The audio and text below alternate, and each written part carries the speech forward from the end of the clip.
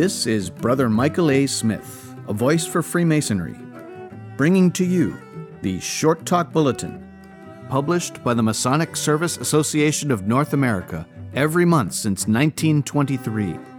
This, the Short Talk Bulletin Podcast, is produced in cooperation with the MSA and is made possible with the generous support of a grant from the Grand Lodge AF&AM of Minnesota.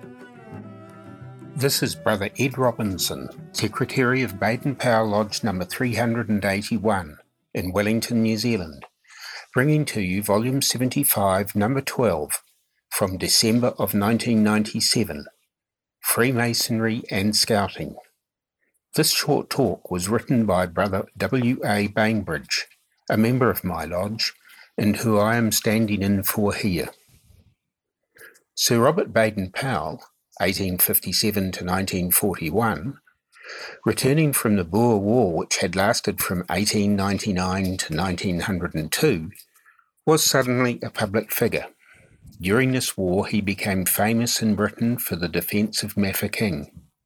This town under his command had withstood a siege of 215 days, in spite of famine and sickness in his ranks. Baden-Powell maintained the defence successfully and earned the rank of Major General. On his return to England, he felt most strongly that the courage and skill of the scouts in the army should not be lost. These scouts had made such a significant contribution to the successful outcome of the war that their skills should be passed on. Simultaneously, he was convinced that the young people in Britain were not receiving enough physical exercise and experience in the outdoor life. He knew that by teaching scouting skills to young people who would become the leaders of the future, he would be meeting two objectives. In 1907, he started the Boy Scout movement in Great Britain by working with just 20 boys. To keep track of the many useful facts he was teaching the boys, he wrote notes. These developed into a book that was first published in 1908 as the Boy Scout Handbook. In the years that followed, many millions of copies were sold and avidly absorbed by young boys throughout the world. From the sale of this book came the need for leaders and the huge organisation which Scouting is today. The Scouting world is extensive by anyone's standards because Scouting is active in over 150 countries. In the 1990s, there were more than 23 million Scouts and adult leaders belonging to Boy Scout units. While the numbers have dropped in recent years, the membership has been broadened to include girls, younger boys, and female leaders in all areas. The ranges of ages in the movement at the present day are Keers 6 to 7 years old, Cubs 8 to 10, Scouts 11 to 14, Venturers 15 to 17, and Rovers from 18 to 26 years old. Leaders may take out warrants from the age of 18, with apparently no age limit, but after many years some leaders join, with ex-guide leaders, the Baden-Powell Guild for the rest of their lives. Adult leaders of the organisation have, over the years, taken their training in various campgrounds throughout the world, but the most famous is Gilwell Park in the south of England. This is the international training camp. All leaders throughout the world who have completed the training courses wear the Gilwell scarf and wood beads with pride. With the large number of men in the Scouting movement and many common interests, it was fairly natural that Scouters' lives would become interwoven in different ways. Many attended the same churches and had similar hobbies. Most loved the outdoors. The principles inculcated in Scouting in many ways parallel those in Masonry, and so many Scouters gravitated towards the Masonic order and found themselves attending lodges with other Scouters. The common interest in Scouting gave them strong bonds to other Scouters within the craft. The parallels are easily found, and in fact nothing can be found in the Scout law and promise that is not found in Masonry. The first important thing is that each Scout must make a promise to abide by certain guiding principles and subscribe to the Scout law in the same way a Mason does in his obligation, promising to practice Masonic precepts. The Scout and Mason must both believe in a God, and cannot be accepted in either organisation if they are atheists. Like Masonry, the Scout movement does not involve itself in any form of political activity.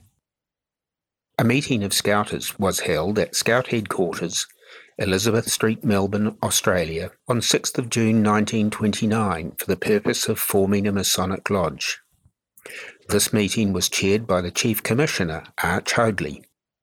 The idea for such a venture had been a regular topic for discussion between Lord Somers, then Grand Master, Chief Scout and Governor of Victoria, and W.D. Kennedy, C.A. Hoadley and W.E. Waters during the years 1927 to 30, when Lord Somers was able to devote considerable time to his scouting interests and outdoor activities.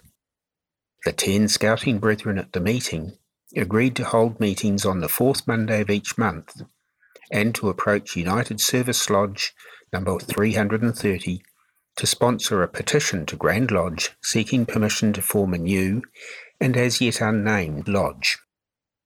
In Britain and many other countries, when a Masonic lodge exceeds 50 members, the members begin to discuss whether to start another lodge and split from the mother lodge. Several lodges were in this condition when the Third World Jamboree was held at Arrow Park in August 1929. During this gathering, a meeting of over 100 Masonic Scouters discussed the possible formation of Scout lodges, with members being drawn exclusively from the Scout movement. In this way, they could form a double bond of fraternity. These 100 men left the Jamboree with this aim for homes throughout the world. The leader of the Australian Jamboree contingent, C.A. Hoadley, and W.D. Kennedy were charged to mention the proposed new lodge to the newly created Baron Baden Powell of Gilwell, and to seek his consent to the use of his name for this new Scout lodge. He readily consented. It is worthy of note that the naming of the lodge after a living person was not only unusual, but naming it after a man who himself was not a Freemason was a break with tradition. Lord Baden Powell had often openly expressed his admiration for our fraternity, and while in Melbourne in 1931, he suitably inscribed the flyleaf of their volume of the Sacred Law with best wishes for the success of the lodge in its good work, Baden Powell of Gilwell, 12th of May 1931. The following issue noted that Baden Powell had presented this VSL to the lodge. This most treasured possession is still in regular use. On the 22nd of August 1930, the United Grand Lodge of Victoria granted a charter to form a new lodge to be named Baden Powell Lodge No. 498. Approval was also received for the proposed foundation members' jewel. Apart from the Masonic content and traditional scouting green, a yellow diagonal arrow across the jewel was designed to perpetuate the Arrow Park Jamboree discussions relating to the naming of the lodge. It's noted that this arrow is also part of the design of the Baden Powell Lodge in New Zealand. The first lodge recorded as a Scout Lodge, therefore, was Baden Powell Lodge No. 488, United Grand Lodge of Victoria, Australia. The Australian brethren were single-minded in doing what they said and wasted absolutely no time, and the lodge was consecrated on 29th of September 1930, just 1 year later. Most worshipful Brother His Excellency, Lieutenant Colonel the Right Honourable Arthur Herbert Tennyson, Baron Somers, KCMG, DSO, MC, Governor, and Chief Scout of Victoria, and Most Worshipful Grand Master of the day, was appointed to be the first Master of the new lodge. Worshipful Brother Charles Archibald Hoadley was appointed as Deputy Master, for it was realised that Lord Somers would have difficulty in regularly attending meetings. Brother George Homan Thomas was appointed as Senior Warden, and Brother William Duncan Kennedy as Junior Warden. The names of scouting lodges are interesting in their direct relationship to scouting. Some of these names are Quest, Venturer, Gauntlet, Venture, Pathfinder, Pinewood, Red Scarf, Arrowhead, Kudu, the African deer, Compass, and Woodsmoke. Although it has often been argued that Lord Baden Powell was a Mason, there is no evidence of this. and Dame Olave Baden-Powell denied it categorically. The confusion may have arisen because his younger brother, Major P. Baden-Powell, was indeed a member of the craft, and brother the Honourable David Michael Baden-Powell, grandson of the founder, is at present Junior Warden of Baden-Powell No. 488, Victoria. There have, however, been other Masons who were also heavily involved in scouting, and some of these were Most Worshipful Brother His Royal Highness the Duke of Kent, Grand Master of the United Grand Lodge of England, and President of the Boy Scout movement in 1975. Very Worshipful Brother Archbishop Lord Fisher, Brother Rudyard Kipling, Most Worshipful Brother Edward, Prince of Wales, Chief Scout in 1911, Most Worshipful Brother the Duke of Kent, Grand Master, United Grand Lodge of England, 1939 to 1942, Commodore of the Sea Scouts, 1929 to 1942, Very Worshipful Brother the Very Reverend Israel Brodie, Chief Rabbi, who was a member of the Boy Scouts Council, and Lord Somers, Governor of Victoria and Foundation Master of Baden-Powell No. 488, who became Chief Scout in 1941 upon Lord Baden-Powell's death. Scout lodges differ little from regular lodges, except the name and the background of the members. In addition, the members usually have one meeting each year when they attend in Scout uniform and wear Masonic regalia over their uniform. At the festive board of Scout lodges, it is fairly common to add to the lists of toasts Lord Baden-Powell of Gilwell. These lodges often have meetings where Scouters and or rovers may be asked to attend for presentations. When this happens and the lodge has been called off for this purpose, the young men see the leaders they admire in a fraternal setting.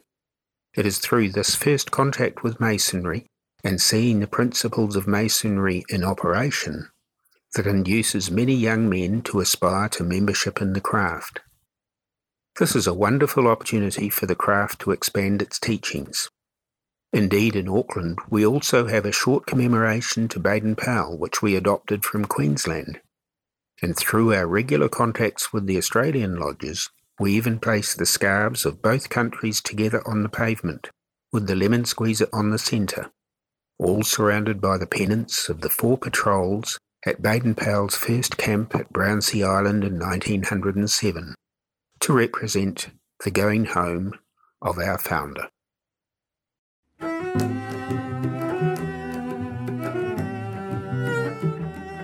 This is Brother Michael A. Smith, a voice for Freemasonry, and this has been the Short Talk Bulletin Podcast, produced in cooperation with the Masonic Service Association of North America for the purpose of providing a common stock of vetted Masonic information to all of the constituent lodges of all of the member jurisdictions, and is made possible through a generous grant from the Grand Lodge AF&AM of Minnesota, who have been engaging and inspiring good men who believe in a supreme being to live according to the Masonic tenets of brotherly love, relief, and truth since 1853.